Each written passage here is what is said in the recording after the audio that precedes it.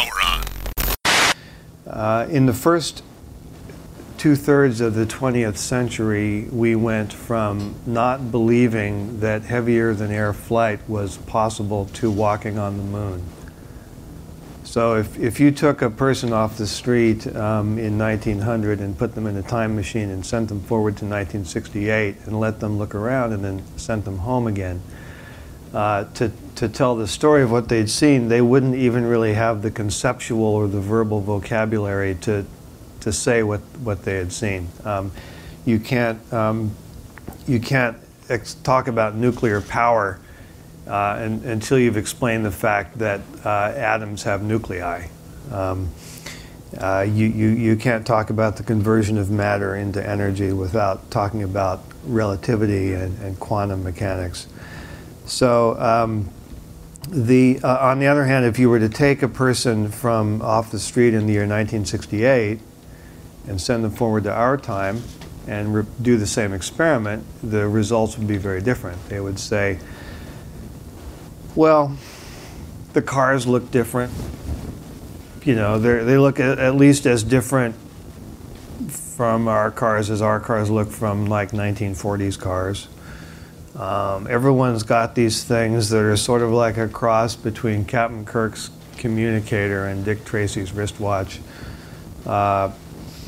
You know, and there's some other stuff that's cool. There's this internet thing. You know, typewriters have been replaced by these TV devices. If you look up in the sky, you see 737s and 747s flying overhead just like we have, except in some ways they've gone backwards because they don't have SSTs. And there's no sign that they're going to get them back anytime soon. Human space travel is a lost art. We 1968 people can send people to the moon and bring them back. They can't send humans into low Earth orbit. They have to hitch rides off of the Russians.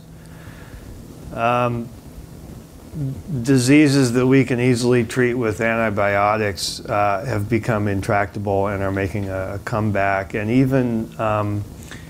even diseases that can easily be snuffed out by vaccines are coming back simply because parents aren't getting their kids vaccinated because they don't believe in science anymore. So to be fair, I think that there's a partial explanation for all of this in the rise of the personal computer and of the internet, which has siphoned off a huge fraction of our inventive energies to work on forms of progress that aren't as obvious as space rockets and nuclear bombs. I saw the best minds of my generation writing spam filters. But if you look at where we went from 1900 to 1968 and where we've been from then to now, it seems as though at about that time, I won't pick a specific year, but somewhere around then, we kind of slammed into a brick wall as far as sort of big innovations in what our physical built environment looks like. I think that this is partly due to a kind of allergic reaction that we had simply to the sheer amount of change that had occurred, and in particular to some of the environmental side effects that had been kind of blithely ignored up to that point. So I get that. I was certainly raised to be an environmentalist, and all of my knee-jerk reactions are kind of in tune with those of the environmental movement. But Deepwater Horizon and Fukushima kind of converted me to the view that the threat now has become not too much innovation, but not enough innovation. The reactors that melted down at Fukushima were built in the early 1970s based on designs from the 1960s. So if you look under the hood of a 1960s automobile, if you can even find one that's still running, and you compare it to what you see under the hood of a modern vehicle, it has to send a little chill down your spine to think that nuclear reactors built in that or designed in that same era are still hot today.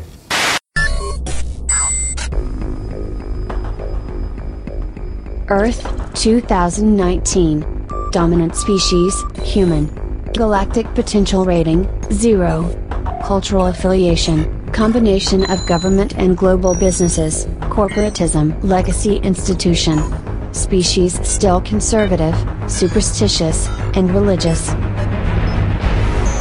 Ecologically illiterate, largely unaware of cosmological foundation of love. Level of technological dependence is disturbingly higher than the galactic standard. Species distracted and behavior controlled by technology companies. System error. Advanced concepts detected beyond normal human levels. New galactic potential rating, over 9,000. Transmission type, podcast. Host, The Man of Tomorrow. Brian Sovereign. Source, Sovereign Tech.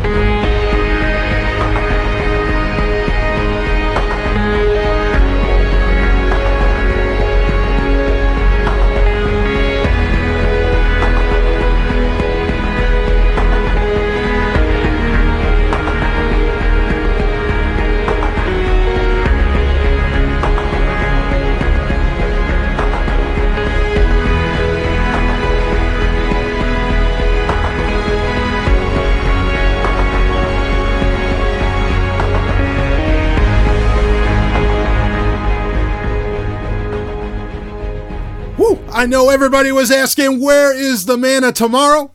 Where is the Golden Stallion? Where is Savzu? Where is that rated R radio star, baby? Well, don't you worry, because he's right here. Just been, oh man.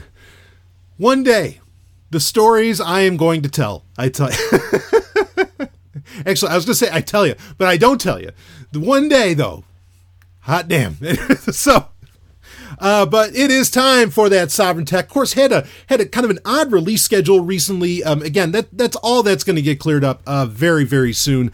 So just, making changes here and there and getting everything worked out. But, when you're running an entire network now and, you're trying to get various names and everything, all this stuff lined up. Well, anyway, those, and I know I have listeners who also may run podcast networks. And of course run podcasts, how this stuff goes. But anyway, regardless of all of that, you're not here to hear me talk about that. You're here for the latest science and tech news, baby. How about this?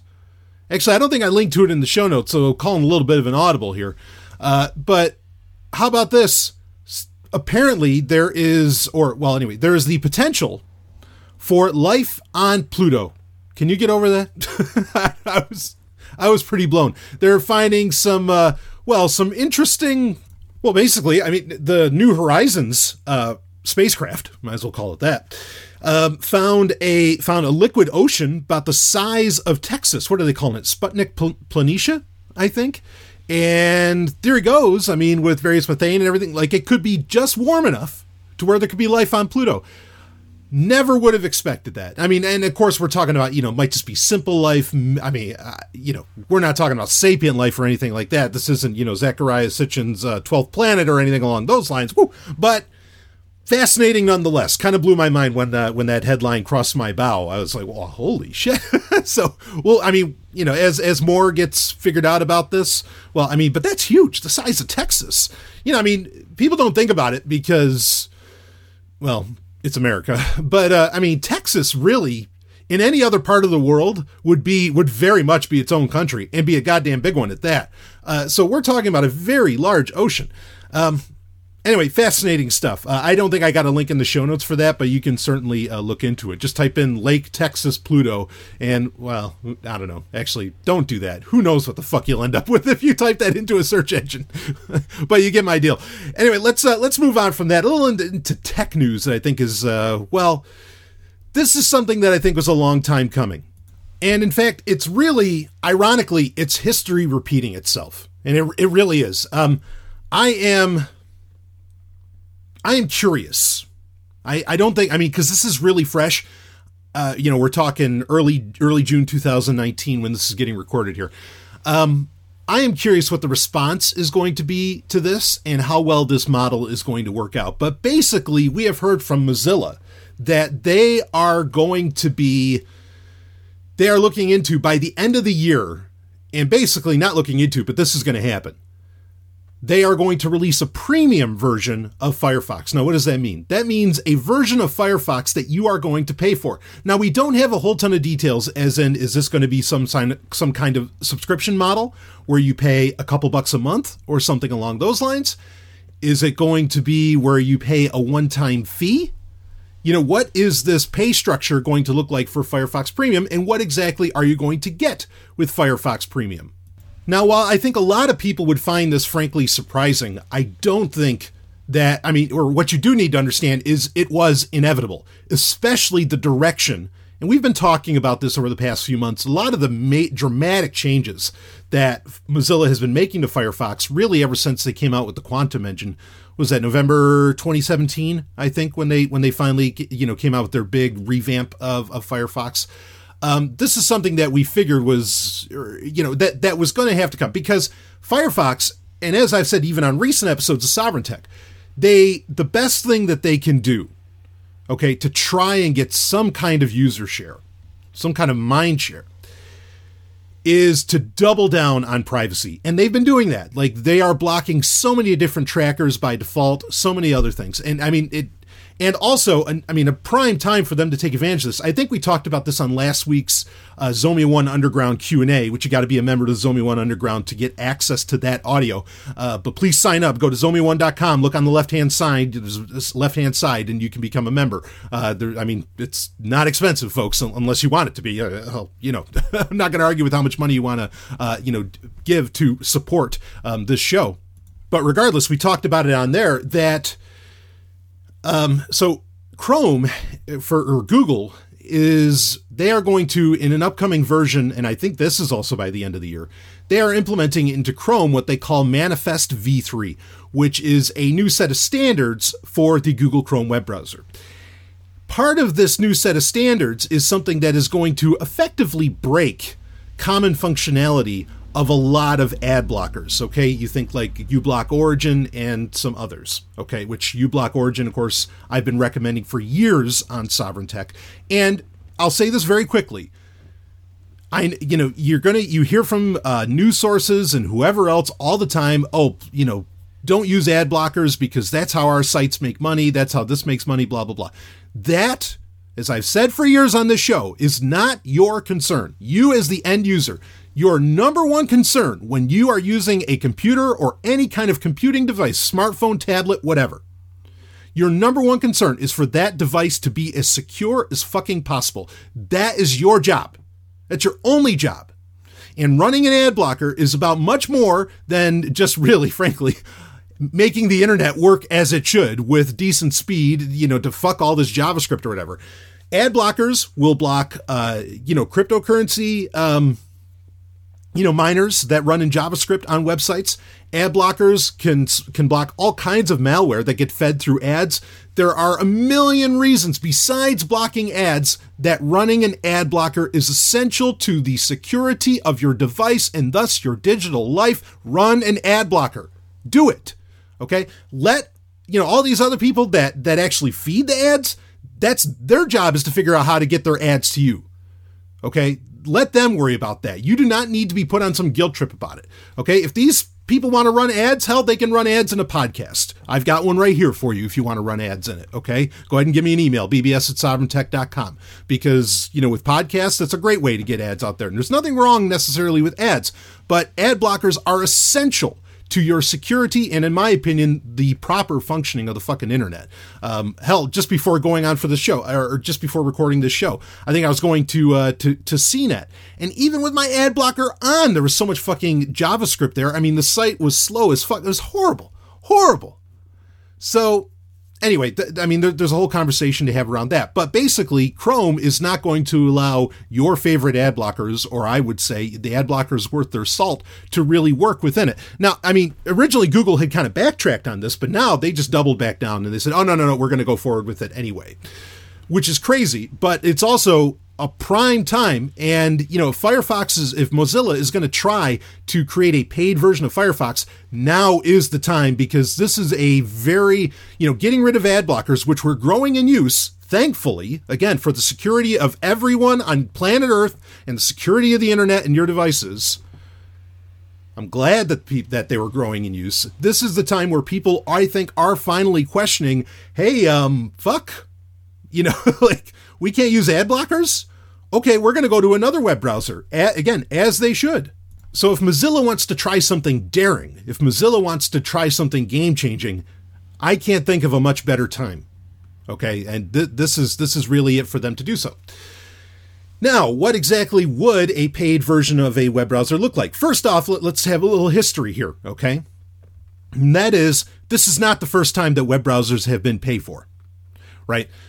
In fact, Opera originally, and we're talking decades ago, Opera was a paid-for web browser, okay? And they were fairly successful at the time. Internet Explorer and eventually Firefox, but basically Internet Explorer, Netscape Navigator, their free offerings were, so compelling and dominant, and one can, around, as far as talking about Microsoft, one could argue the ethics around that dominance, but regardless, that, Opera, just like that paid-for model, just couldn't last, okay? But now, at the time, I don't think it worked for Opera. Not because Opera wasn't a great browser. It was, and it had a great rendering engine at the time. Now it's just based off of Blink, but it had a different rendering engine at the time that was fantastic.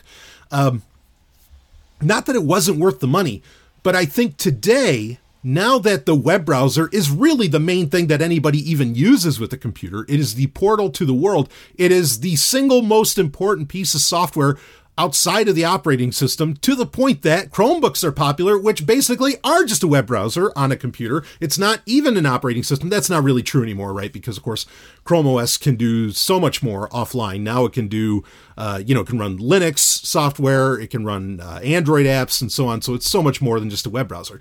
But it had to be fairly successful to even make it to this point when it was really just a web browser. But that just proves the point, okay? And in some ways, Chromebooks prove that people will pay a premium for a web browser, right? For a secure web browsing environment. Again, right now we don't know anything about what this is actually going to cost. I would not be, I'll say this quickly, and then we'll talk about what could features look like and all this different stuff. And there's still going to be a free version of Firefox as well. We'll talk about all that. I think that they could get away with a monthly fee or like a yearly fee, like a subscriber model. I think that's probably the most likely direction that this would end up going, would be a subscriber model, because everything's going to a subscriber model. You can only get so many users, and even on the internet, really, you can only get so many users. And basically, if everybody bought Firefox, tomorrow, and it came out with just a one-time fee, a one set price, and there was not a subscriber fee of any kind, eventually Mozilla's going to run out of money, or like they'd have to charge again for it. And there's lots of apps on mobile platforms that have done this, where they charged a one-time fee. Then they started switching to where there's specific features that would end up getting you, where you had to sign up for a subscriber model for this, kind of like Plex. Like Plex had done that. Or where even other apps like TTorrent and some others, where they charge a one-time fee, however many years ago, 5, 6, 7 years ago. And then, the amount of people that it would actually want to torrent on an Android device, that hit its upper limit. And so they're like, okay, we're going to release a new version, and then everybody's going to have to get charged for that again, and we'll take the old version out of the Play Store. And so, people would end up having to pay again if you wanted to reinstall that software on, say, the new smartphone or tablet that you got, right? So, people do that. That's what I'm saying, is that there's if a one-time fee for software, there's kind of an upper limit to that, unless you're going to charge again for a new version in the future, which maybe that's what Mozilla would do, but I don't know how well that's going to work for them. ultimately, because if you have to, pay for a new version every couple of years or something like that, you could say people bought whole new operating systems, so maybe that could work. But even Microsoft has fallen away from that. Everybody's going to a subscription model. Now, the reason that they might have a good argument, and I wouldn't say a good argument, but what in the conventional sense could seem like a good argument, I'm not necessarily agreeing with it, but what could seem like a good argument is that we know that Mozilla had partnered with the company that makes Proton Mail, because Proton Mail came out with their own VPN service called Proton VPN. So now if, say, a VPN was a premium VPN, an unlimited VPN, maybe they're in the free version of Firefox, there would still be some limited bandwidth because with the free version that we know, basically any feature that's in Firefox right now will stay in the free version. Okay, and then any new features will be a part of, say, the premium edition that you pay for. So if there's a VPN service that comes along with it, yeah, I mean, if you wanted to charge, I don't know, a cup of coffee, whatever that ends up costing you in whatever part of the world you are, to use Firefox Premium any month, and you were getting a VPN service out of that, I think that could very much be worth it. Also, Firefox has their password manager service, like, was it Lockbox or whatever that's built into it? If you added some newer features to that, you could kind of create a tiered system, kind of like LastPass has, where there's a free version of LastPass, but then there's the premium version of LastPass. And so if they created a LastPass competitor, if Mozilla did that was part of Firefox Premium, that could make it worthwhile to have a subscription service. Basically, if Firefox came out with a bunch of features that privacy features that you already pay other services for, but instead you would just pay for all of it and it would all come with your Firefox account, which is already a thing, then a monthly fee or a yearly fee for Firefox Premium would become an attractive package. Quite frankly, it really would. And Firefox has started to acquire other companies and everything. In fact, I'll tell you this. So they've already got the deal with Proton VPN and with the company that makes Proton Mail. If Firefox bought Proton Mail and turned that into Firefox Mail or something along those lines, and you ended up getting, PGP encrypted email, you just got this entire privacy package with Firefox. And maybe even if they did some kind of cloud storage service or something like that, I think Mozilla might have a winner on their hands. I mean, really, if again, they're doubling down on the privacy, which is the right direction to go. I think, do I think just Firefox is going to do this? Oh, no. No, I think that a lot of companies, or I think even Google might do this. They kind of did, where you could pay them for, to replace the ads, right? There was the Google, I forget what it was called, but where you could pay to not get ads on various sites, but you'd pay Google directly, and then Google would give that money to the various news organizations or whatever. Okay. I think Google could get in on this game, where they, maybe they want to upcharge to, say, G Suite subscriptions, with which they've been constantly giving, specific features to G Suite subscribers. Okay. And, they'd want to get in on that, which that ultimately, of course, competes with Office 365, right? But basically, all of these companies want to get you on some kind of consistent subscription model, and paying that you paying into them, and you do it into perpetuity, and you basically kind of end up, owning nothing. Now, this might get into the importance of this, of my next, the one company that I don't know would exactly get into this. I mean, they kind of already have with iCloud, but Apple might steer clear of charging for, basically charging for the web browser. And really, Microsoft might end up doing the same thing, though maybe not. Maybe Microsoft eventually will bake in, we've already been we talked the last episode, we talked about how there's this new operating system, what they called it, Modern OS, right? Coming from Microsoft, where, I've already said that I think Microsoft eventually might just have you charge a subscription fee for the fucking operating system, not just the web browser. But this is the direction all this stuff is going. It's absolutely inevitable. And it's inevitable for Mozilla specifically, because if they are doubling down on privacy, understand 90% of what they make comes from deals that they make with search engines. They've got to find alternative forms of bringing in money. They really do, because those search engines rely upon ads. But then if Mozilla is blocking all the fucking ads, there's going to be a major conflict of interest there. How is Mozilla going to make money? Well, this is how they do it. And for the average user, I think it's actually a great option. I think it's a great fucking deal. And also, it speaks to what I have been saying on Sovereign Tech for a while, especially in the Zomi One Underground Q&As that we've had, where I said, and I know I've said this on the show as well, we have the idea that software is free. Free as in freedom and not as in beer. Great. Free as in open source. Fuck yes. Absolutely. Free as in Libra. Please. I'm absolutely, software should be that way. But the idea that we don't pay for software, that has to go the way of the dodo. Because, it's pretty much a trope now, but it's fucking true. People are tired of hearing it, but it's true. If you don't pay for the software, like with dollars, you're paying for it some other way, generally with data or whatever. That's not necessarily true for, if you think of apps like, what I'm recording this podcast on right now, like Audacity, or you think like Linux. There's ways that companies make money off of Linux, right? Where, Canonical, who make Ubuntu, who maintain Ubuntu, they make money off of Ubuntu by charging for tech support with it, right? But they don't actually make any money off of selling Ubuntu to you, But yeah, the idea of free software, that's gotta go. I don't really like the idea of subscription models, but I get it. Like, I understand that that's the direction that people are going. I think Mozilla, they could really, this could have broad ramifications. And if this did really well, I think it would allow them to have a lot more independence in what they want to implement. Maybe they could put in cryptocurrency wallets, which they've already been talking about. For some time now, actually. There's a lot of options to run with here.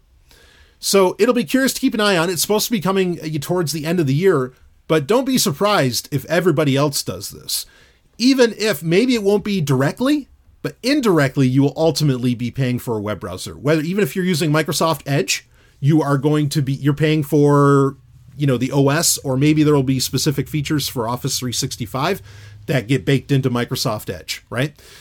With Apple, you pay the Apple tax with everything that you fucking buy from Apple. Okay, so you're basically paying for Safari. And ever since Safari stopped getting developed for Windows, it's not available anywhere else. And Safari is a fine browser. It really, really is. If you're an Apple user, if I were an Apple user, I'd be using Safari exclusively.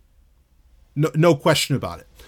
But ultimately, one way or another, you're going to pay for these things in some form. And Firefox, again, there's going to be the free version that has everything you're used to right now, including the use of ad blockers, I would assume. But then there is going to be the premium version. Again, if they offer a lot of services with that premium version, the VPN, perhaps, some of the running through Tor and some other options, and as well as, like I said, I think it'd be a no-brainer if they created some kind of email suite within it. Maybe that's why they kind of dumped Thunderbird, is because they're just going to bake it into Firefox, right? They didn't dump it, but it's not as heavily supported. And have Proton Mail there. I think that would just be, it's a no-brainer. Again, it's an absolute no-brainer if that's what they end up doing. So we'll be keeping an eye on this. I'm intrigued to see how this shapes up. Now, speaking of paying for things that maybe you wouldn't think you normally pay for, I've been pushing hard, and it's very clear that, especially with the end of life support for Windows 7, it's very clear that a lot of people, governments, companies, organizations, all kinds of, just all across the board, you're hearing a story almost by the day where they are switching over to Linux. I think the Chinese government, was it? Like they're going to create their own OS, apparently. It's a wonder what exactly that means. Because creating your own OS today is, I'm not opposed to the concept. It's just, that's a tough challenge, because you're going to want to borrow from other code bases, but whatever. But you're hearing it every day of people, they are just leaving Microsoft in droves, which is probably why Microsoft is making a lot of their services available, cross-platform, which they've been doing for a while, but now it's even more, right? Like even, their AV software, their malware software, Microsoft Defender, which used to be Windows Defender. Well, it's not Windows Defender anymore. Now it's Microsoft Defender, and it's available for Mac OS even. And it's likely going to come out for Linux as well. But, I mean, there's a big push for this. I've been pushing for this. I really do think that 2019 is a banner year where more people than ever will be jumping on Linux. I'm excited for that. I have recommended a few different ones. There is the Linux from Intel that I have recommended people check out.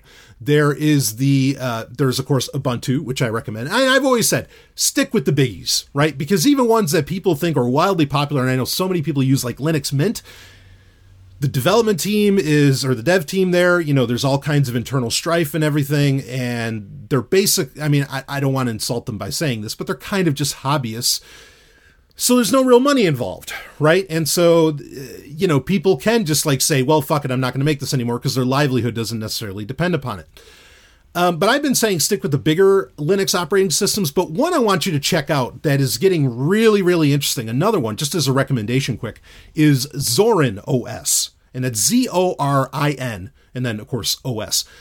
This is one where there's a free version, kind of like we were just talking about with Firefox Premium coming down the line. But there's a free version. There's also a light version, which apparently can run on computers going all the way back to like some odd 15 years old. In fact, even on their website, it's great when they're talking about the light version of Zorin OS. They're basically saying they show a picture of an old 4x3 CRT, and man, that brings back memories. But they also have an ultimate version of it. They have an ultimate version of Zorin OS, which costs you the one-time fee of $39. Now, I know you're saying, what the fuck? Why would I pay for Linux? Well, this is a very new development. Zorin OS is a version of Linux that's been developed. It was developed by two guys. In fact, I think they're brothers, and their last name is Zorin. And they've been working on this since like high school, which is amazing.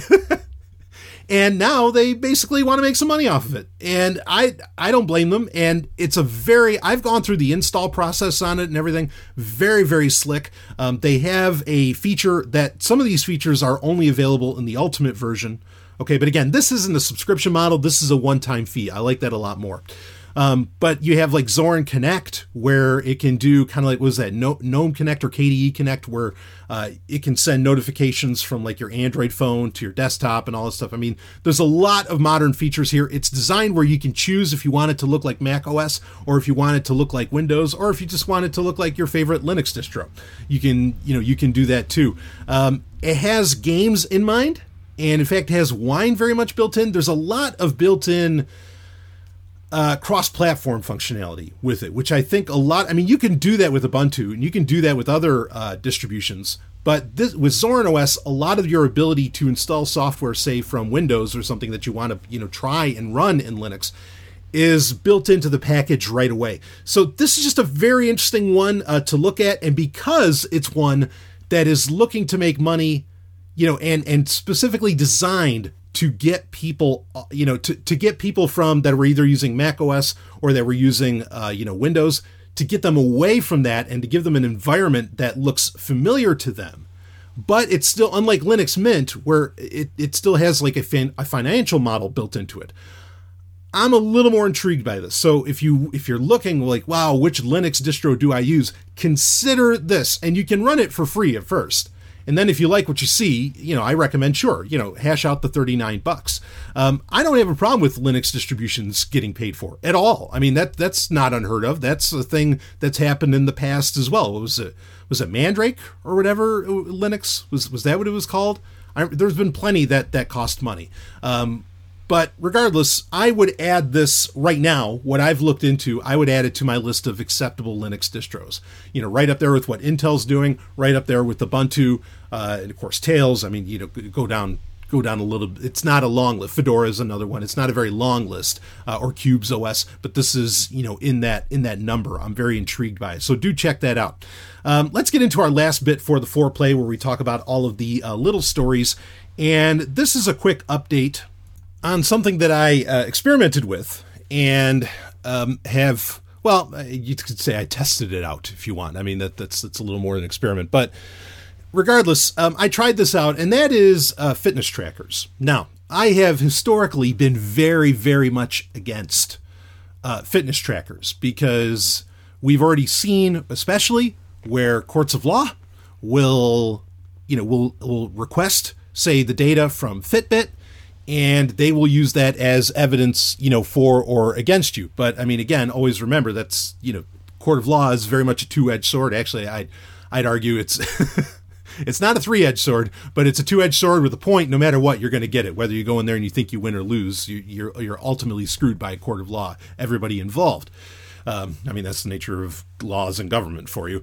But regardless, we know that this is data that would be used against you, and it's just more of you getting tracked. And if you care about your privacy, you don't want that to happen.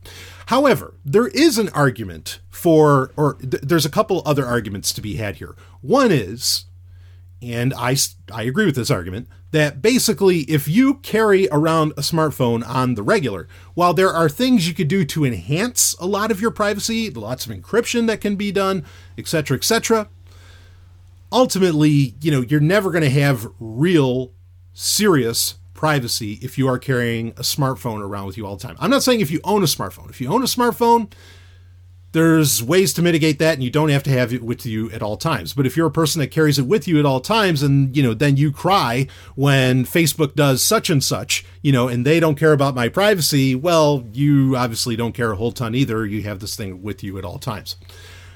So there's that argument, okay? And that means that really, if you have a smartphone, how much worse is a tracker, right? Is like a fitness tracker or an Apple Watch or whatever.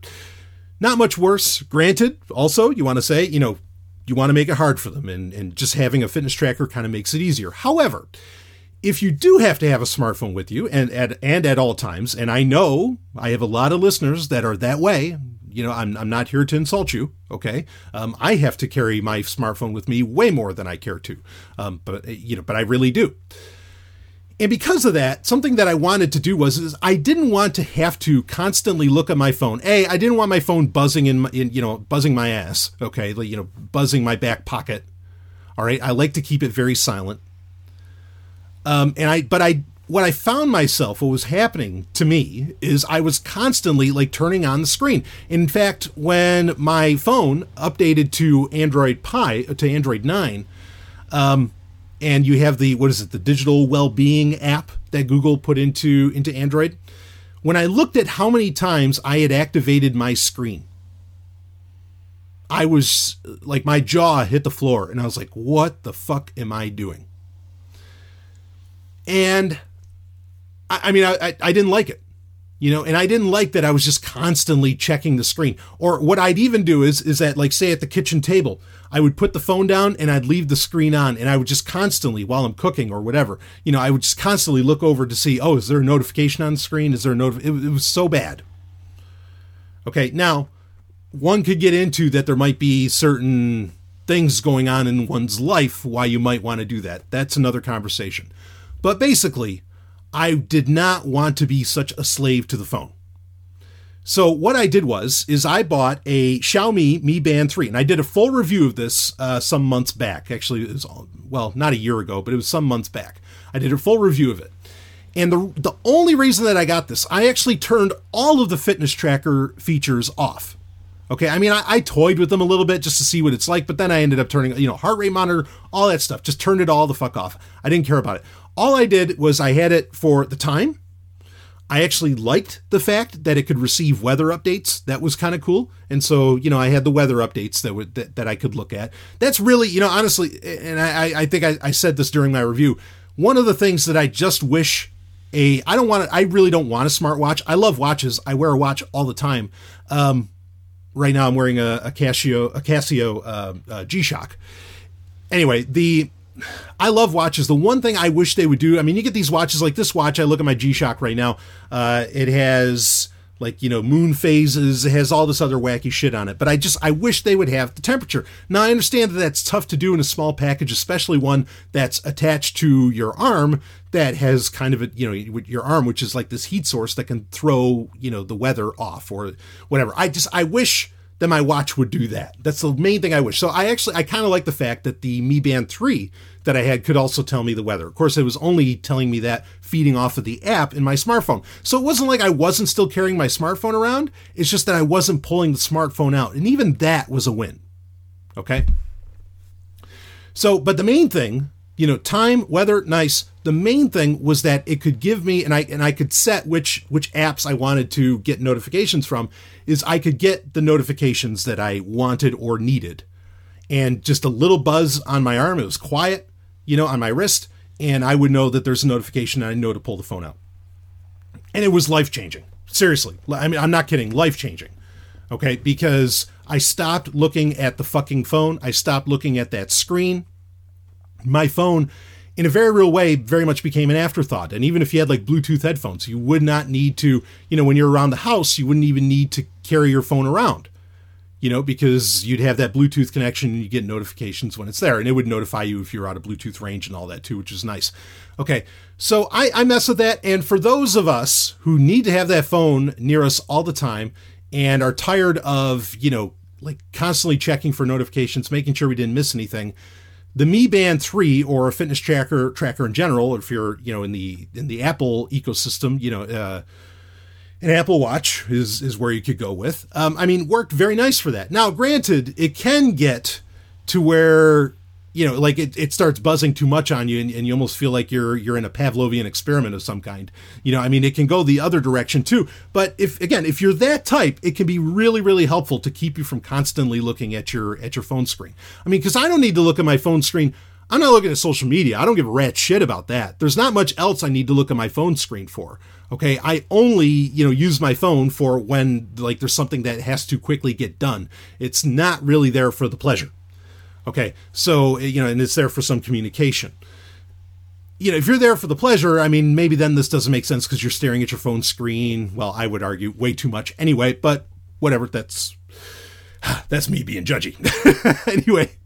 But there is, in case you are interested in still doing this sort of thing, okay, there is, Xiaomi did announce that they are going to come out with the Mi Band 4, which we knew was going to happen because the Mi Band 3, which only costs like $30, was a wild success because it was so well built. It's waterproof and all this. And I had mine for a while. I've had it in gyms.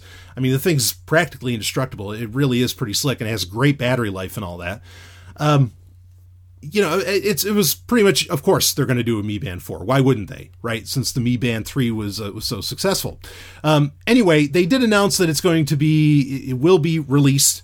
It's coming out middle of June, just a few days after this recording, but that'll only be in China. But later on in the year, they expect it to go to Europe and America could be questionable when you're considering the way that American tariffs and other legal sanctions are, how they're being engaged with Southeast Asian countries and companies. Just think Huawei and others. It's really fucking insane. But, we would expect these, and maybe you could just buy a European one if they end up not coming to America anyway. But it's going to have a slightly larger, almost a full inch size screen on it. And it is going to be, it's an AMOLED, so it's going to be full color, which the Mi Band 3 was just it wasn't black and white. It wasn't an e-ink screen, but it was basically black and white. But now it's going to have full color. It's going to have the same water resistance rating that, where it's basically waterproof up to like 50 meters or so. And there's going to be a little more motion tracking. Like there's something like there's swim, if you're a swimmer, there's a degree of swim tracking. And not a whole, it is going to have, one of them is going to have NFC and the other is not. And the NFC is going to be able to work with, well, again, this is only getting released in China at first, but it will work with Alipay. It would be interesting if it ends up working with Google Pay when it comes to Europe or America. We'll keep an eye on that, because I'm intrigued by this, I'll admit, because the Mi Band 3, again, was really, really helpful as far as notifications go. Again, that's really the only thing I cared about was, I always I'm so used to wearing a watch. I like to know the time at all times. It was great for a watch, great for the weather, and again, great for those notifications. And apparently this one isn't going to cost any more. It's only going to be like the non-NFC version, at least in China, is going to chalk up to about $25. The NFC version is going to be about $33. But yeah, there is going to be a new one. They even have like an Avengers limited edition one. Fuck that shit, 'cause fuck the Avengers, but but whatever. This is interesting, something to keep an eye out for. I will probably be doing a review of one of these when they do come out. I'm not sure what other features. There wasn't like a very long feature list, so I don't know what the point is to having the color screen.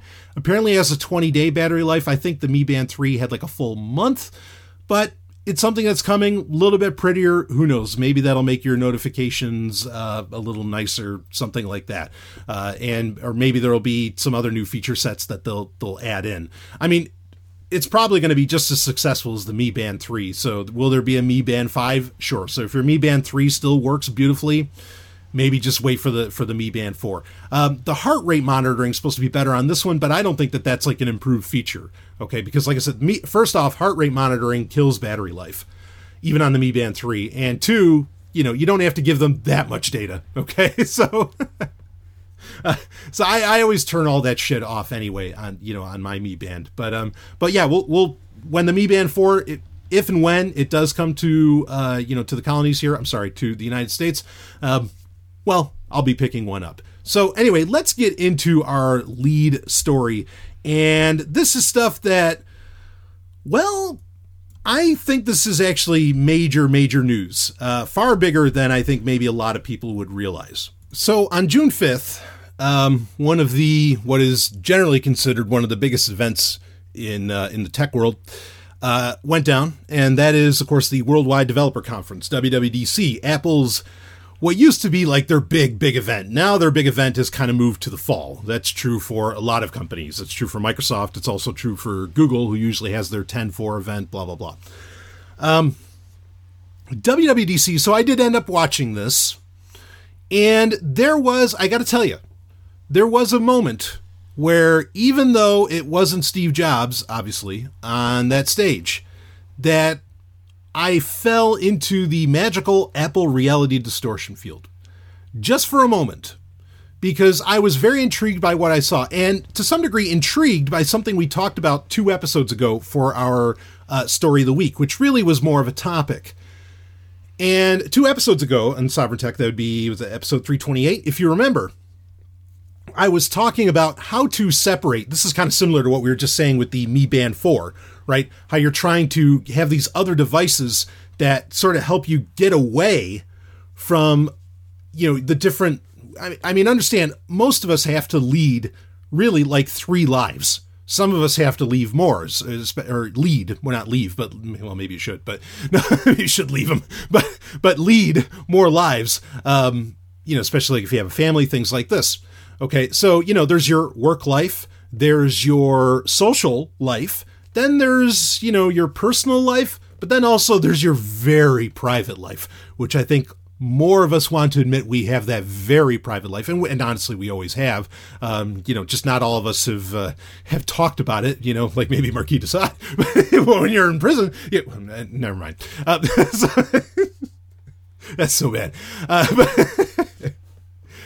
But, we lead a lot of different lives, and we find ourselves putting all of these lives and they all getting intermingled and never really being able to concentrate on one of those lives very well, because they all end up on either one device, be it our laptop or on our smartphone or whatever. And so a couple weeks ago, I had said that, maybe something we should do is actually separate our our private life, not even our social, maybe our social life, depends on where those fit in, but our private life, have that separated, have that be under the purview and done on, because we do everything digitally now pretty much, or at least a lot of us do, done on a tablet, not on your laptop, not on your smartphone, but on a tablet, a completely self-contained, separate device that is all about what you want to do personally, privately. Now, one of the points that I brought up in that is that, maybe if you're like an Android user, that one of the ways to get your head, I mean, the idea is in using a tablet, okay, you're going to see how this relates. And those that also watch WWDC, you already probably have this figured out. But I said, if you're somebody who uses Android a lot, because again, one of the things you want to do is that you have to change your mindset. You have to look at that tablet. If the tablet is for your private life, you need to get into the mode of not thinking about work, not thinking about social bullshit, whatever. You're engaging in your private life, whatever that looks like. Okay? I said, one of the things, if you're an Android user, it might be helpful just to get your head in the game, or out of the game perhaps, is to actually buy an iPad. because you're going to end up in a completely different, user interface, a completely different UI than what you're used to, say, on Windows or on Android or anything like that. And, that way, okay, this is my private personal world on this device. Okay? Now, I had said over the past couple weeks that, that episode, the episode that came after that, talking about the tablets, that's going to be like part of this trilogy. Consider this an addendum to that. This is not the final part of the trilogy. That'll have to come either next week or maybe even the week afterwards, okay? But regardless of that, so to talk about WWDC, I think the biggest news, now there's something to be said around, there was finally a new Mac Pro released. There is something to say around that, and we'll talk about that. There was also iOS 13, which big news around that, dark mode, blah, blah, blah, and I know there's some other things. But, again, I'll get into the Mac Pro. I think that's worth talking about. But I think the biggest thing worth talking about at WWDC is Apple's, what Steve Jobs had called the magical device. That being the iPad itself, their tablet. Because now the iPad, and at the end of the day, I know some people want to argue, and I understand it, that really the iPad already had its own operating system, basically. But now Apple has made it explicit that, and that is, they have announced iPad OS. Probably not a surprise, especially to a lot of Apple users. And again, the idea that really iPad already had its own OS comes from the notion that there are iPhone apps that wouldn't work on iPad, even though they use the same app store, basically, and vice versa is also true. Okay, now, I think it might have actually been last year's or the year previous's WWDC, where they had announced that, now there's tvOS, and this is when they rebranded OS X to macOS, and then there's watchOS, then there's iOS. Now we actually add another OS that technically Apple is developing, and that is iPad OS. But I think iPad OS is part of a much bigger picture, something that we've been talking about for a very long time on Sovereign Tech. I said years ago, when they came out with the 128 gig iPad, and I think this was during like the iPad 2 or iPad 3 days, years ago, okay, over 5 years ago, I said, Apple is looking to turn the iPad, that is going to become their main product. That is going to basically become their computer that they're going to offer you. I mean, iPhone's still going to be the thing, but that's going to be their computer. The concept of Mac OS, the concept of the MacBook is just going to fall away. It's just going to die. Now, again, we're going to talk about the Mac Pro in a minute. Okay. There's more to get around that. But iPad OS is really the fruition of that. Now, also, if you remember last year, there was a lot of talk about it. In fact, I think it was at WWDC. This WWDC felt more like a Steve Jobs WWDC. The past couple WWDCs, even though it's in the name, Developer Conference, really did feel like it was more for developers, and there weren't like major product releases or anything like that. This was more of a classic WWDC that people got used to, like the WWDC where the iPad originally got announced and so on. And Apple's even using the language that iPad OS is the biggest thing to happen to iPad since the iPad, since the iPad itself even came into existence. And I'm not even necessarily going to disagree with that sentiment, okay? Because, and this is, I mean, there's a lot of features that they're adding in with iPad OS, but there's one in particular that is a really, really huge deal. And easily the biggest change that ever happened to the iPad, and what ultimately does make it I would argue, a quote-unquote real computer for the first time. And that is, I'll let that out of the bag, but there's more conversation in the abstract to have around the iPad now. But basically, you can now plug in, used to be able to plug in SD cards. That's not new, to get photos off of it. But now you can plug in thumb drives, SD cards, and external hard drives. Okay, and like on the iPad Pro, you have the USB-C port anyway, right? So, you're not going to need a whole bunch of odd connectors. I mean, if you got to convert to Lightning, I guess this could be a different story. But regardless, now you can plug in, basically you can plug in external hard drives into the iPad. That is a major deal. That is a massive fucking deal. Okay, because now you can have external storage with the iPad. And that's even getting away from iCloud in its own way, which there's something interesting about that, but I'm still kind of chewing on that one. Regardless, the fact that now you can plug in external drives, I think it would get way more interesting even if you could plug in just about any external device. That feature might be coming down the line. Like if you could, the iPad does have such a gorgeous screen. Granted, it's smaller, but if you could plug in a Blu-ray drive, into an iPad, color me intrigued. Regardless of that, anyway, so that's kind of the really, really big deal here. But iPad OS, there's other stuff going on here too. Let's look at the feature list.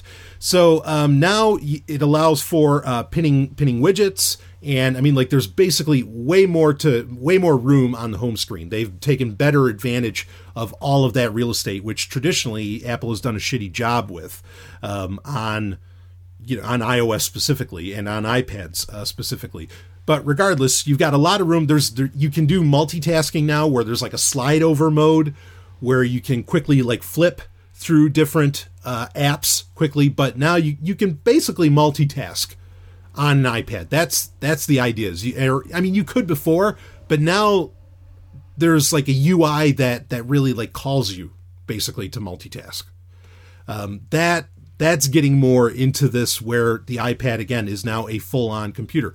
You now have the full desktop version of Safari, which that is a dramatic change. And as I said earlier in this episode, Safari is a great web browser. I have no problem with Safari. I recommend Safari.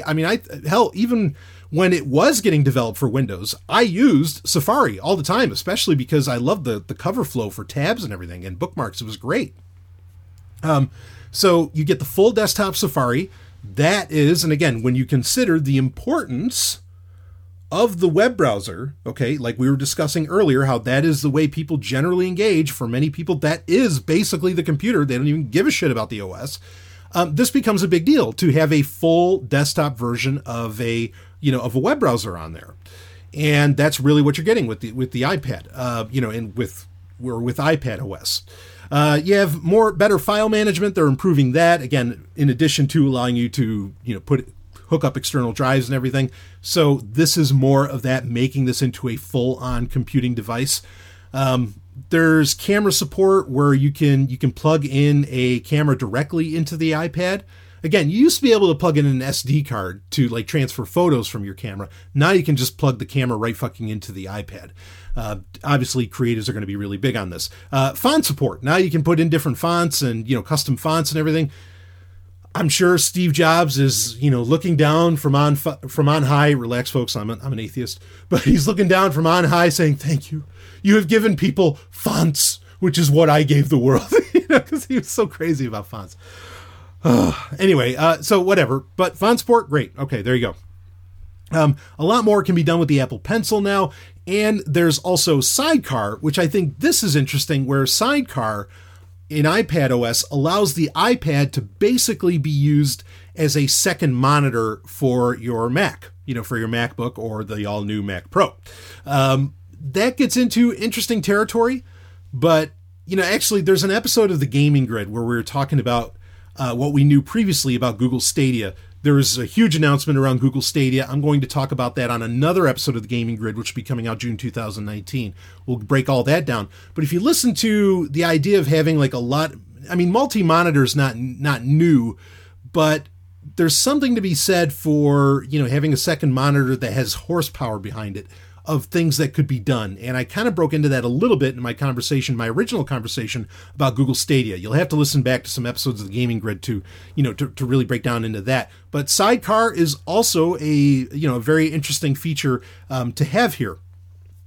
So, because it can do, again, it's not just a second monitor. There's a lot more that you can do with it. Like, it can be a drawing tablet, connected to your computer. There's options here, and there will be more coming forward. Just going down that list of 10 that I basically gave you, you can extrapolate what are they going to do next in the future? And there's a lot of things that could end up happening here. But basically, the iPad really has become, now with iPad OS, has become that replacement, I think, for the MacBook. Now, the MacBook Pro is also a thing, and I do want to talk about that a little bit, okay? So you could say that, if they're coming out with a new Mac Pro, which is the $6,000 at the entry level, it's $6,000. It can end up costing you probably double that at least. Okay. Does that really mean that they're giving up on Mac OS and they're giving up on the traditional computer? You could say that that's not what that means, but really I think iPad OS, and we already knew this again from previous WWDCs, that Apple is looking to bake in iOS apps into Mac OS. So while they have created different operating systems, or you like to think of them as different operating systems, really I think down the line, iPad OS and Mac OS are basically going to become one. As to where iPad OS is an offshoot from iOS right now, Mac OS will basically fold into, and I think it's going to fold into iPad OS, and they are just starting to change. Even Sidecar is really about you getting used to your iPad being a part of your MacBook experience, and I think even that is kind of a slow way of conditioning you to thinking of using your iPad just a little bit more until really the MacBook fades away. Okay. Now the Mac Pro, okay, again, this $6,000 just at the entry level, this $6,000 monster. Let's look at some of this. In fact, it's got the cheese grater design is back from the older Mac Pros, which I don't mind. I thought that was a good looking design. I mean, I was a fan. Well, I've said this many times. Next to the Commodore 64, my favorite computer of all time was the Mac G4 Cube. I think that is the most brilliant design that's just ever been done for a computer. It was a stunning little machine. But I very much liked the G4, the G3, G4, G5 Mac Pros. The fact that you could like lift them up. I mean, they had the handles and all stuff. I really thought they had a great design. I like the iMac and a lot of those classic designs that Apple had, I think were great. So I'm not opposed to them really, going back to a classic design, especially getting away from the trash can that was the last Mac Pro, which how many years ago was that one? Was that 2015 or something? Or no, it might even been further than that when that last refresh happened. But anyway, the cheese grater design is back, and you are, by design, able to open this baby up. Okay, you are able to get in the innards and do improvements and everything. Obviously, Apple heard the arguments from the kind of people that would spend this kind of money on this computer. And look, $6,000, I mean, you can say that the Mac Pro is not giving up on Mac OS. I disagree. Apple just knows that there's a client base that they have been losing to Microsoft over the past few years with like the Surface desktop computer and so on, that they lost to them and their creative abilities, and they don't want to lose them. But it's not like it's a large amount of people, but it's an amount of people, or it's a group of people that are obviously very affluent, and that kind of, you don't have to sell many of these Mac Pros. They're not looking to do a burgeoning business with this. They just don't want to lose people to another ecosystem. Okay, they don't want to lose people to Microsoft's ecosystem. And those people are high dollar people because the specs I'm about to read off to you, to do this with a Windows computer, you could do it, I think, for even less than half of the price tag. Okay, you could probably do it for a couple grand, let alone, $3,000, which would just be half price. But Apple's charging you, of course, the Apple tax for $6,000. Now, there's some argument, like there's the Apple Afterburner graphics, which is supposed to be some special graphics feature that's only on there. But there's no way, I don't care how many millions of pixels that can do, there's no fucking way that that's worth the Apple tax that you're paying for the Mac Pro. So the Mac Pro, you can get up to a 28-core Intel Xeon with 300 watts of power. Woo! Fucking A, 28 core. And those clients are out there, okay? But that's the thing. You don't have to sell many of them. All right, it justifies itself in the Apple tax that you base. And folks, if you don't know, the Apple tax is you pay extra money just because it's Apple. Okay, that's the Apple tax. Anyway, up to 1.5 terabytes of system memory. System memory, you understand? Okay, we're not talking about...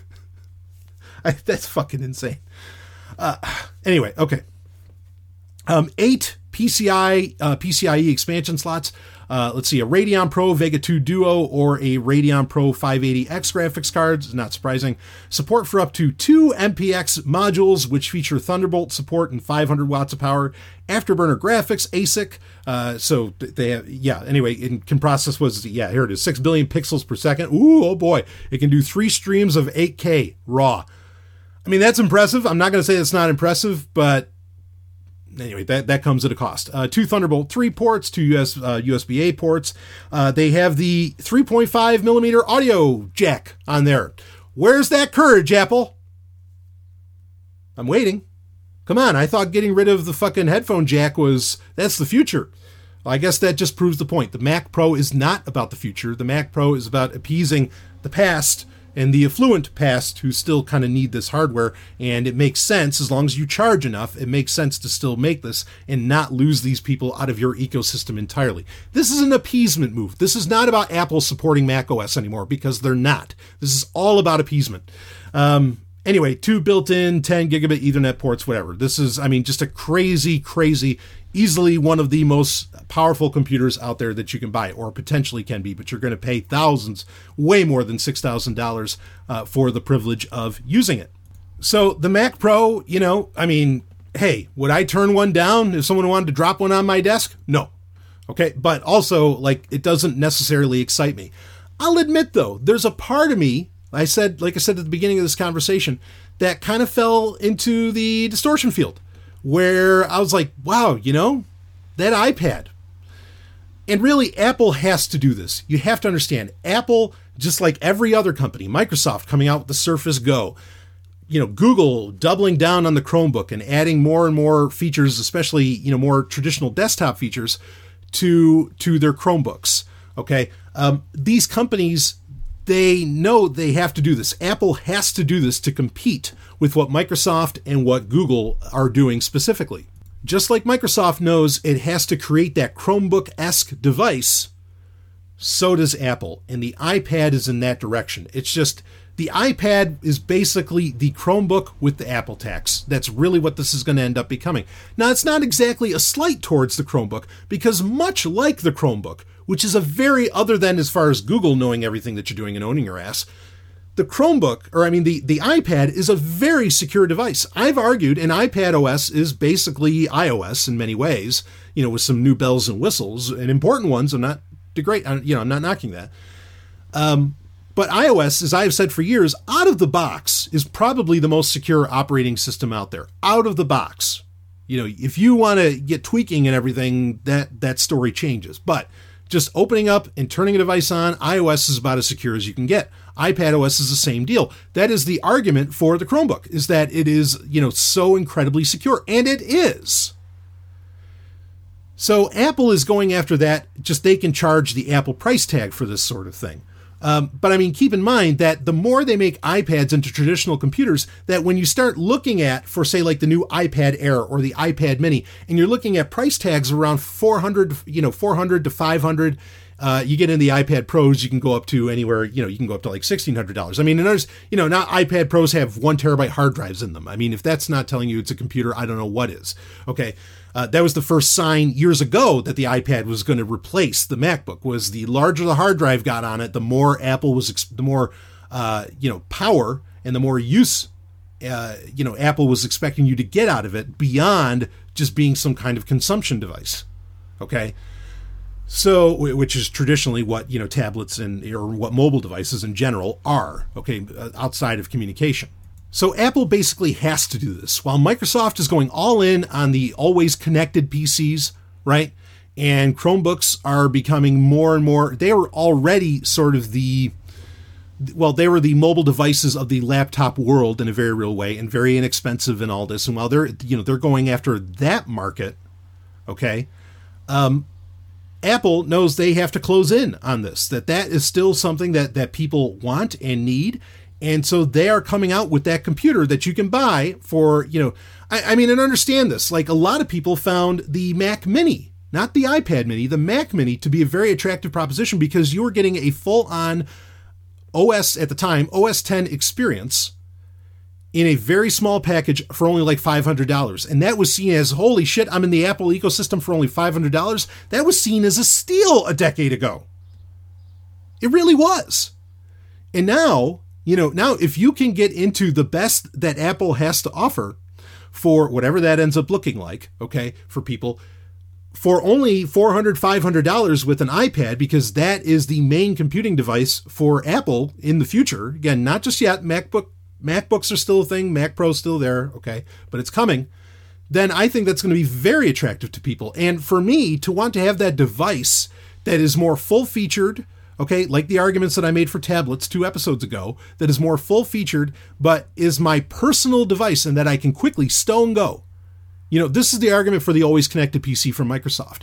This is the argument for, smaller Chromebooks that have, odd form factors and dual screens and all this stuff, is that it's something you just stow and go. You toss it into a little, into a purse, into a little gym bag, whatever, and away you go.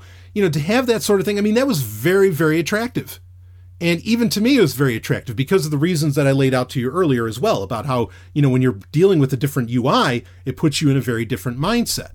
I'm not going to go out and buy one of these right now. I'm curious to see more. There's a few other couple other features I'd really like an iPad to have before I do this. But there's a part of me that's, selling the fact that Apple at least recognizes external storage, but also personal, like external storage that you have, like external hard drives, right? I'm staring to my right on my desk, and there's my 8 terabyte hard drive.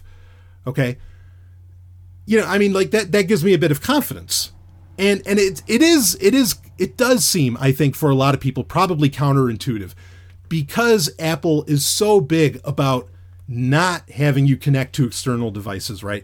Or like getting away from media or, storage that they don't sell you, like how they killed the floppy disk, quote unquote, killed the floppy disk, how they killed, or they think they killed the optical disk drive. No, they didn't. But regardless, how they think they killed that.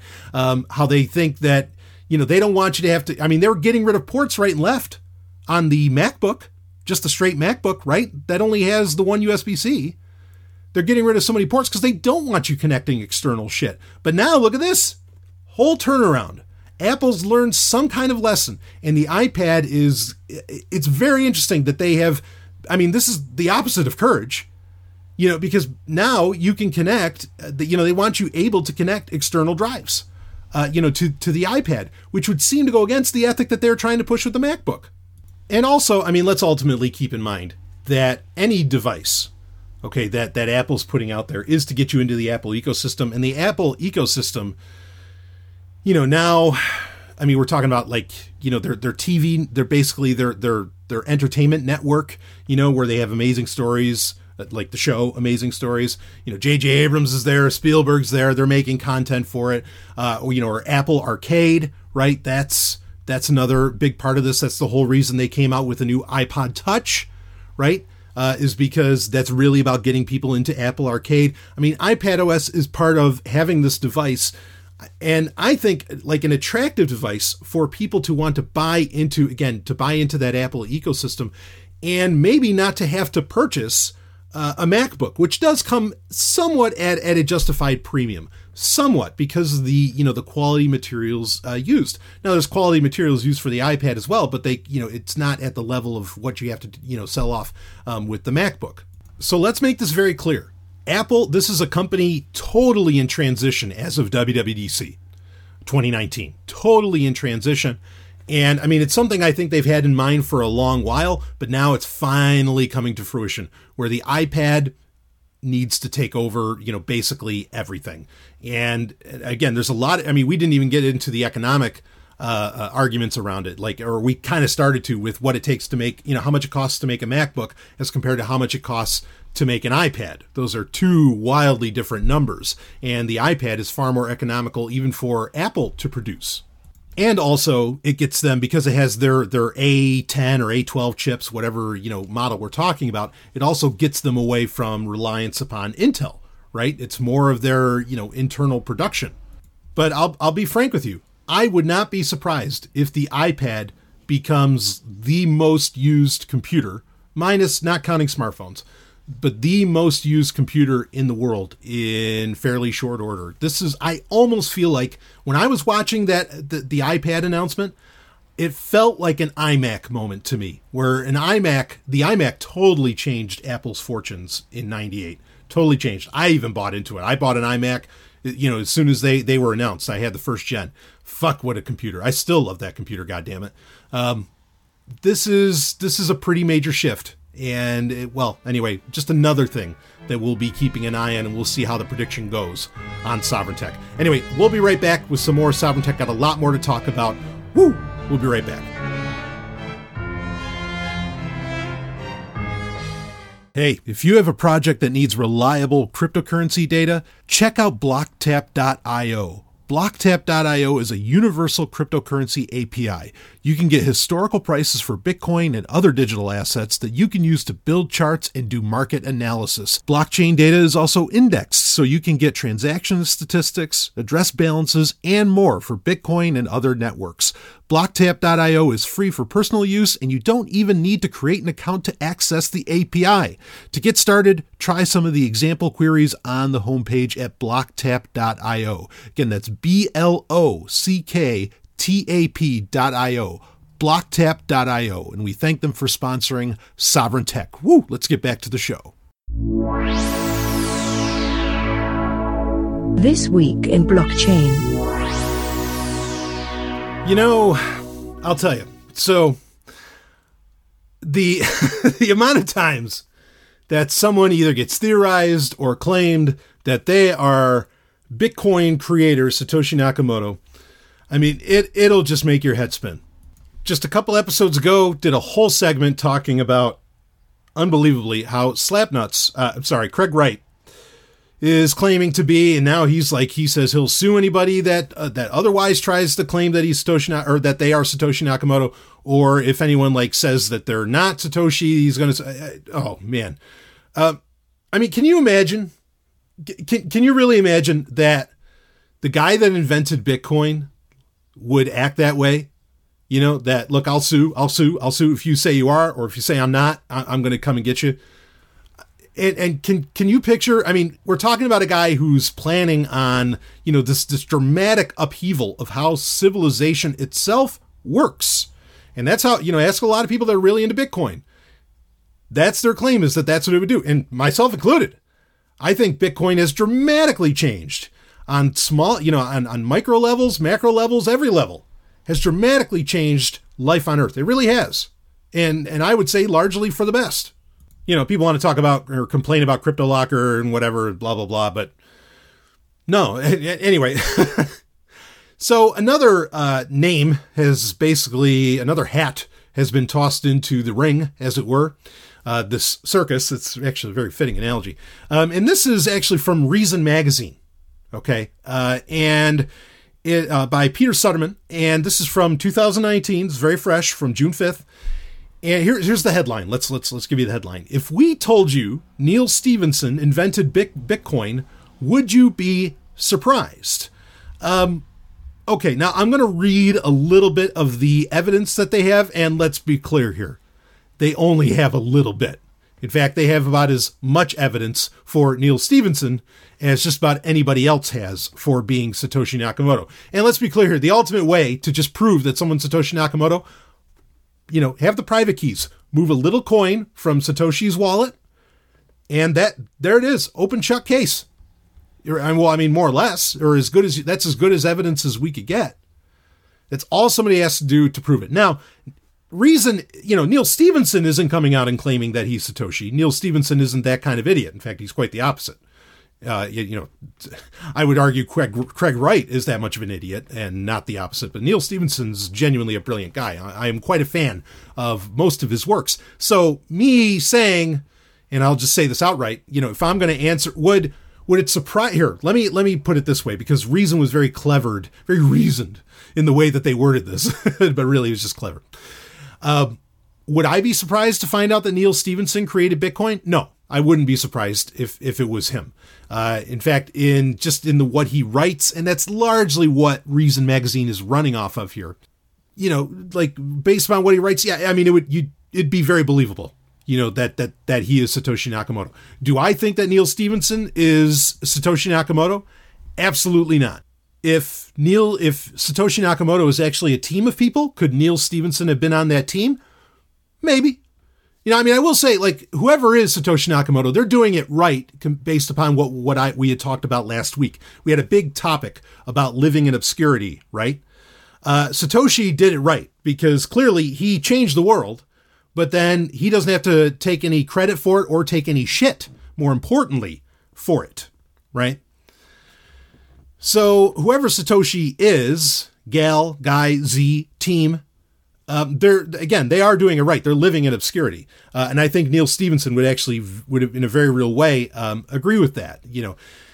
I personally, the reason that I think Neal Stephenson isn't is that, again, I know his writing very well. I haven't read his latest book, Fall, that it literally just came out. I have not read that yet. I've already actually, my brother, Robin Freebeard, he's like, oh man, he says, it's almost like Neal Stephenson listens to Sovereign Tech. It's like, you gotta read the book. And so I will read it. Okay. I will check it out. And I appreciate his recommendation. I trust there's few people else in the world that I trust the recommendations more on. So I'm totally about reading his new book, but I've read all of his other stuff, 70s, all of it. Okay. And Neal Stephenson, part of what makes his work so great, it's very lengthy, hundreds and hundreds and hundreds and hundreds of pages. In fact, I think Fall is only 900 pages. That's amazing. I remember the first time I read Neal Stephenson, I read, what was it, the Cyphernomicon? I'm sorry, Cryptonomicon. I read the Cryptonomicon. And because the reason I read it is just my eyes were drawn to it, because here I am in the science fiction section at Barnes & Noble, which is where I always hung out. And I just see this monster book. You couldn't help but stare at it. And so, you had to buy it for the price. Same reason I read Battlefield Earth. Don't talk shit about the book Battlefield Earth. Fuck L. Ron Hubbard. Fuck that movie. But that book is fucking amazing. And if you don't believe me, go ask Neil Gaiman. He'll tell you straight how great that book is. But anyway, regardless of that, okay, so, Fall, it's a shorter book, but here's the thing. Part of the reason that Neal Stephenson's books are so long is because he goes into such depth and technical explanation as much as is possible with what he's talking about, okay, to how something works. And I feel like there would have, if he came up with Bitcoin alone, especially, he would have come up with, or he would have written down somewhere in some book in the past, he would have laid out far more of the technical aspects to this, the Byzantine generals problem and so on. I really feel like he would have done that, and he wouldn't have been afraid to, because he kind of did the same with the internet in a very real way. Let me read the article, or read some of the article here from Reason, about their argument as to why. But, well, anyway, we'll talk more after. Here we go. But consider this brief history. This is from the story. In 1995, more than a decade before the birth of Bitcoin, Stevenson published his fourth novel, The Diamond Age, or A Young Lady's Illustrated Primer. About 2/3 of the way through the book, there's a passage describing the MediaNet, an anonymous peer-to-peer communication system, quote, designed from the ground up to provide privacy and security so that people could use it to transfer money, end quote. Nation states, as we now know them, have collapsed. The story explains because, quote, financial transactions could no longer be monitored by governments, end quote, rendering tax collection impossible. While he's at it, Stevenson breezily imagines technologies that resemble both the iPad and Alexa-style artificial intelligence voice recognition as well. 4 years later, Stevenson published Cryptonomicon, a large adult son of a novel that traces, and it is that, like I said, that one's huge, that traces both the World War II origins of cryptography and efforts by a group of 90s era hacker entrepreneurs to set up a system of anonymous online banking and digital currency outside the reach of traditional governments. He followed this with the Baroque Cycle, a trio of novels which approximately the size of a piece of industrial farm equipment, exploring the historical foundations of math, money, and modern philosophy. Stevenson, in other words, described the core concepts of cryptocurrency years before Bitcoin became a technical reality. At bare minimum, you can be sure he spent a lot of time thinking about these concepts and the technical challenges they might pose. Even if Stevenson had no direct role in the creation of Bitcoin, it is hard to imagine that its creators were not aware of and likely heavily influenced by his writing. So that's the thing, is that And they go into a little, anyway, they eventually they go to 2008 with the Bitcoin white paper coming out and everything. That's really all the evidence they have. But that's kind of my point, is that while I agree that Stephenson predicted or theorized, a lot of things that kind of exist now, even like the iPad, again, he wasn't the only one to do this sort of thing at all. In fact, in 2001, there's the great book, Pirate Utopias by Peter Ludlow. I've actually argued in the past, I've personally tossed in Peter Ludlow's name into his hat, into the ring of people that could be Satoshi Nakamoto, or at the very least, he was part of the team. Because in that 2001 book, Pirate Utopias, and I recommend you read it, okay, like it lays out way more detail than Stephenson ever did in any of his books about something like Bitcoin. And then, that's not even getting into Hashcash. And you can read, lots of stuff from the 90s on various cypherpunk forums about how digital money would effectively work. Now, here's the thing, is that Reason honestly kind of like makes an argument against their own argument, which is that the quote that they pulled from Diamond Age is, it's designed from the ground up to provide privacy and security so that people could use it to transfer money. And it talks about how nation states collapsed because financial transactions could no longer be monitored by governments. That's not true of Bitcoin, that they could no longer be monitored by governments. Bitcoin is not anonymous. Bitcoin is pseudonymous. Now, there's wallet software, that you can do. There's tricks you can do that can make it anonymous, but that wasn't part of Bitcoin proper. Okay, that is more under the purview of, say, your Moneros, your Zcash, or like Horizon. Go down the list of those kinds of, of cryptocurrencies, the privacy coins. Those are ones where, especially like with Zcash, with ZK Snarks, where, okay, no, a government can't see what's going on. But with Bitcoin, it's a public ledger. And I don't really recall where Stephenson, laid out that. I mean, the public ledger aspect of Bitcoin in many ways is its central tenet. Yeah, the peer-to-peer one, of course, the peer-to-peer public ledger. But it is a public ledger. So, yeah, I think they kind of make an argument against their own thing. So, and that's why I don't think it's Stephenson, because, I would agree with Reason that whoever Satoshi Nakamoto was, were they influenced by Stephenson's work? Sure. I don't think that's crazy at all. Could he have been on the team if Satoshi was actually a team of people, which is highly likely? Sure.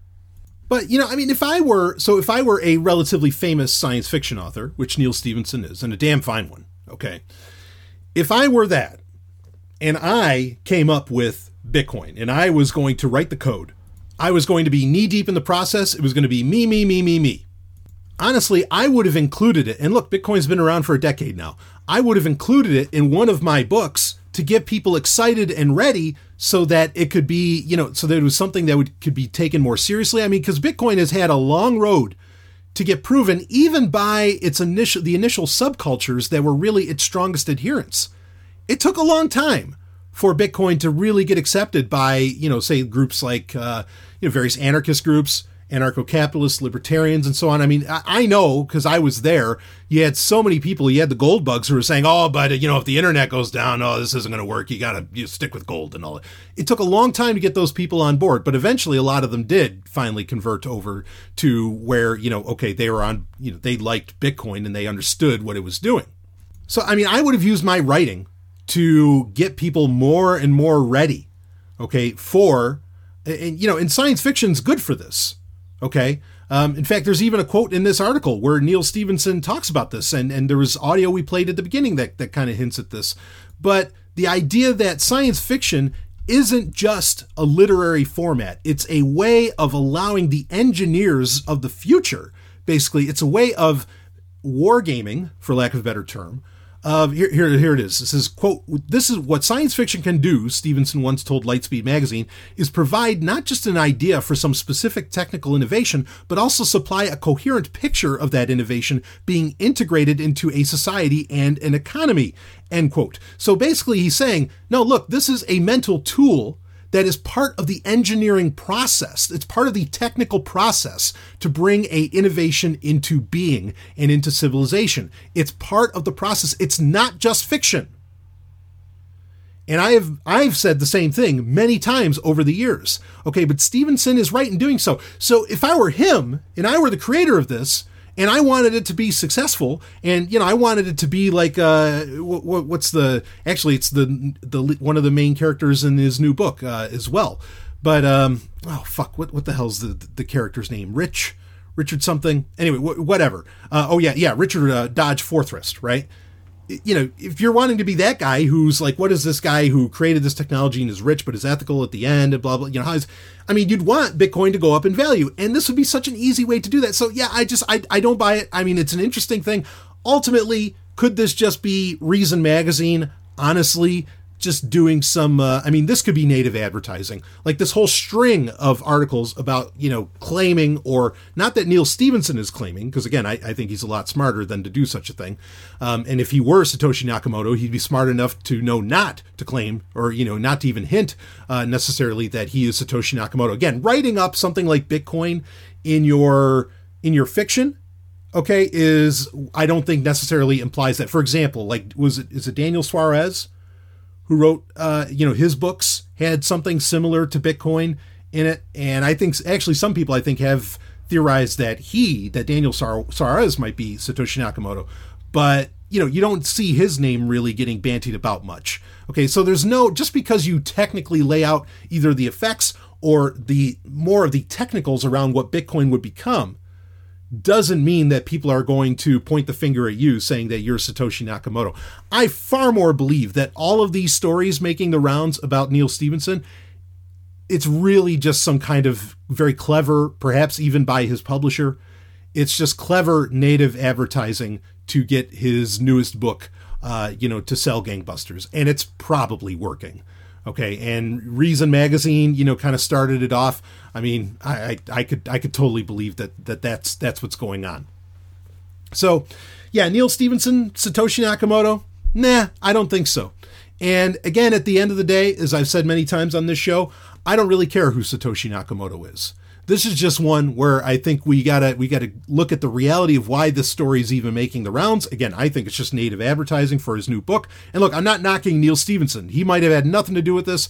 Could have very easily just been his publisher who just wants to sell copies of those books. I think Neal Stephenson is tremendous. I love his work. I love all of his books. I mean, I'm a big, big fan. So I'm not really knocking him on that. But I think that's what's really going on here. I think a lot of times when somebody wants to make these kinds of claims, that's exactly what's going on. Is it's just some kind of native advertising to get people looking at their shit, okay?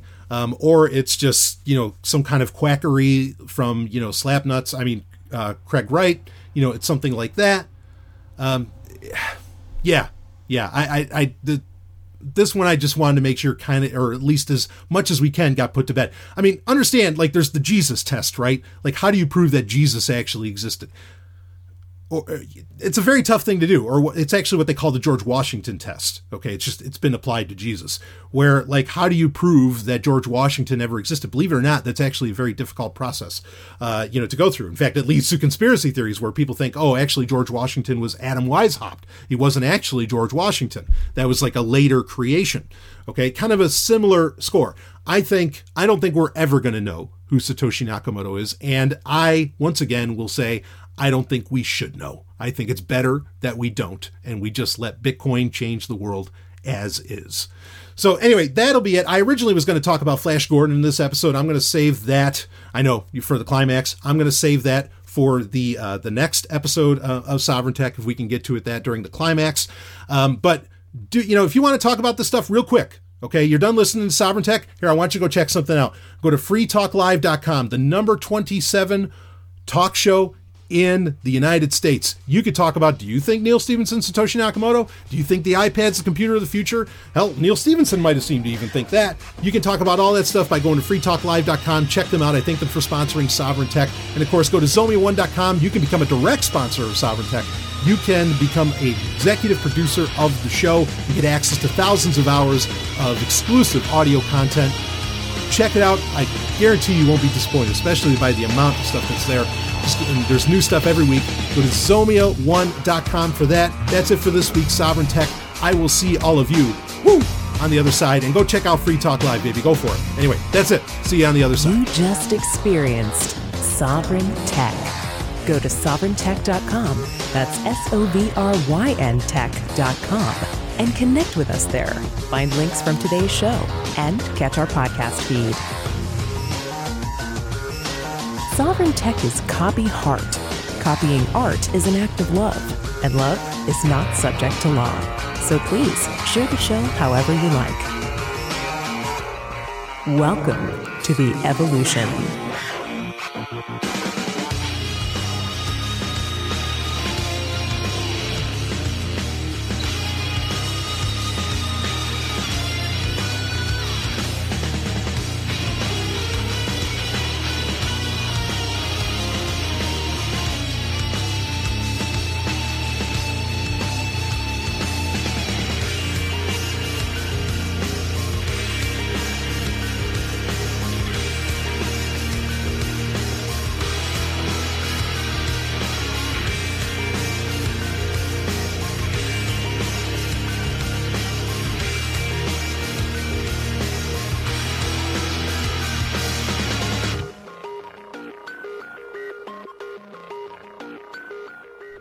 In 2014, he ran from Miami to San Francisco, raising awareness for Bitcoin and the homeless epidemic in America, and now he's doing it again.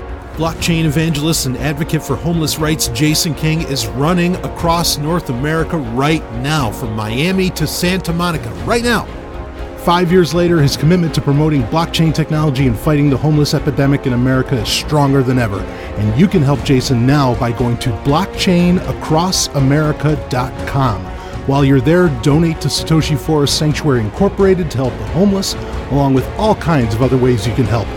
Get involved today. blockchainacrossamerica.com. That's blockchainacrossamerica.com.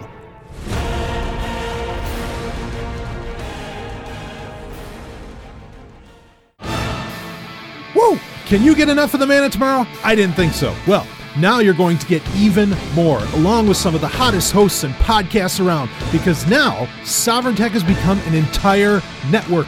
Zomia One, the most rebellious podcast network in the galaxy, with bleeding edge shows covering science, technology, and even pop culture. Podcasts like Sovereign Trek, bringing you the latest and greatest in everything Star Trek. TIE Fighter Renegades, a Star Wars podcast, where the Man of Tomorrow and Robin Freebeard talk Star Wars like no other show out there. The Hard and Fast podcast, where metal is king, and the latest album reviews and interviews with the greatest acts in hard rock and heavy metal happen. And you can even become a member of the Zomia One Underground and get access to thousands of hours of exclusive content and shows. And this isn't Patreon, baby. Oh no, this is all happening on the premier podcast platform, Podbean. So head over to Zomia1.com, that's ZOMIAONE.com, and become a part of the future with Zomia One, and become a member of the Zomia One Underground. And while you're at it, download the Podbean app on iOS and Android. Be the future. Zomia1.com.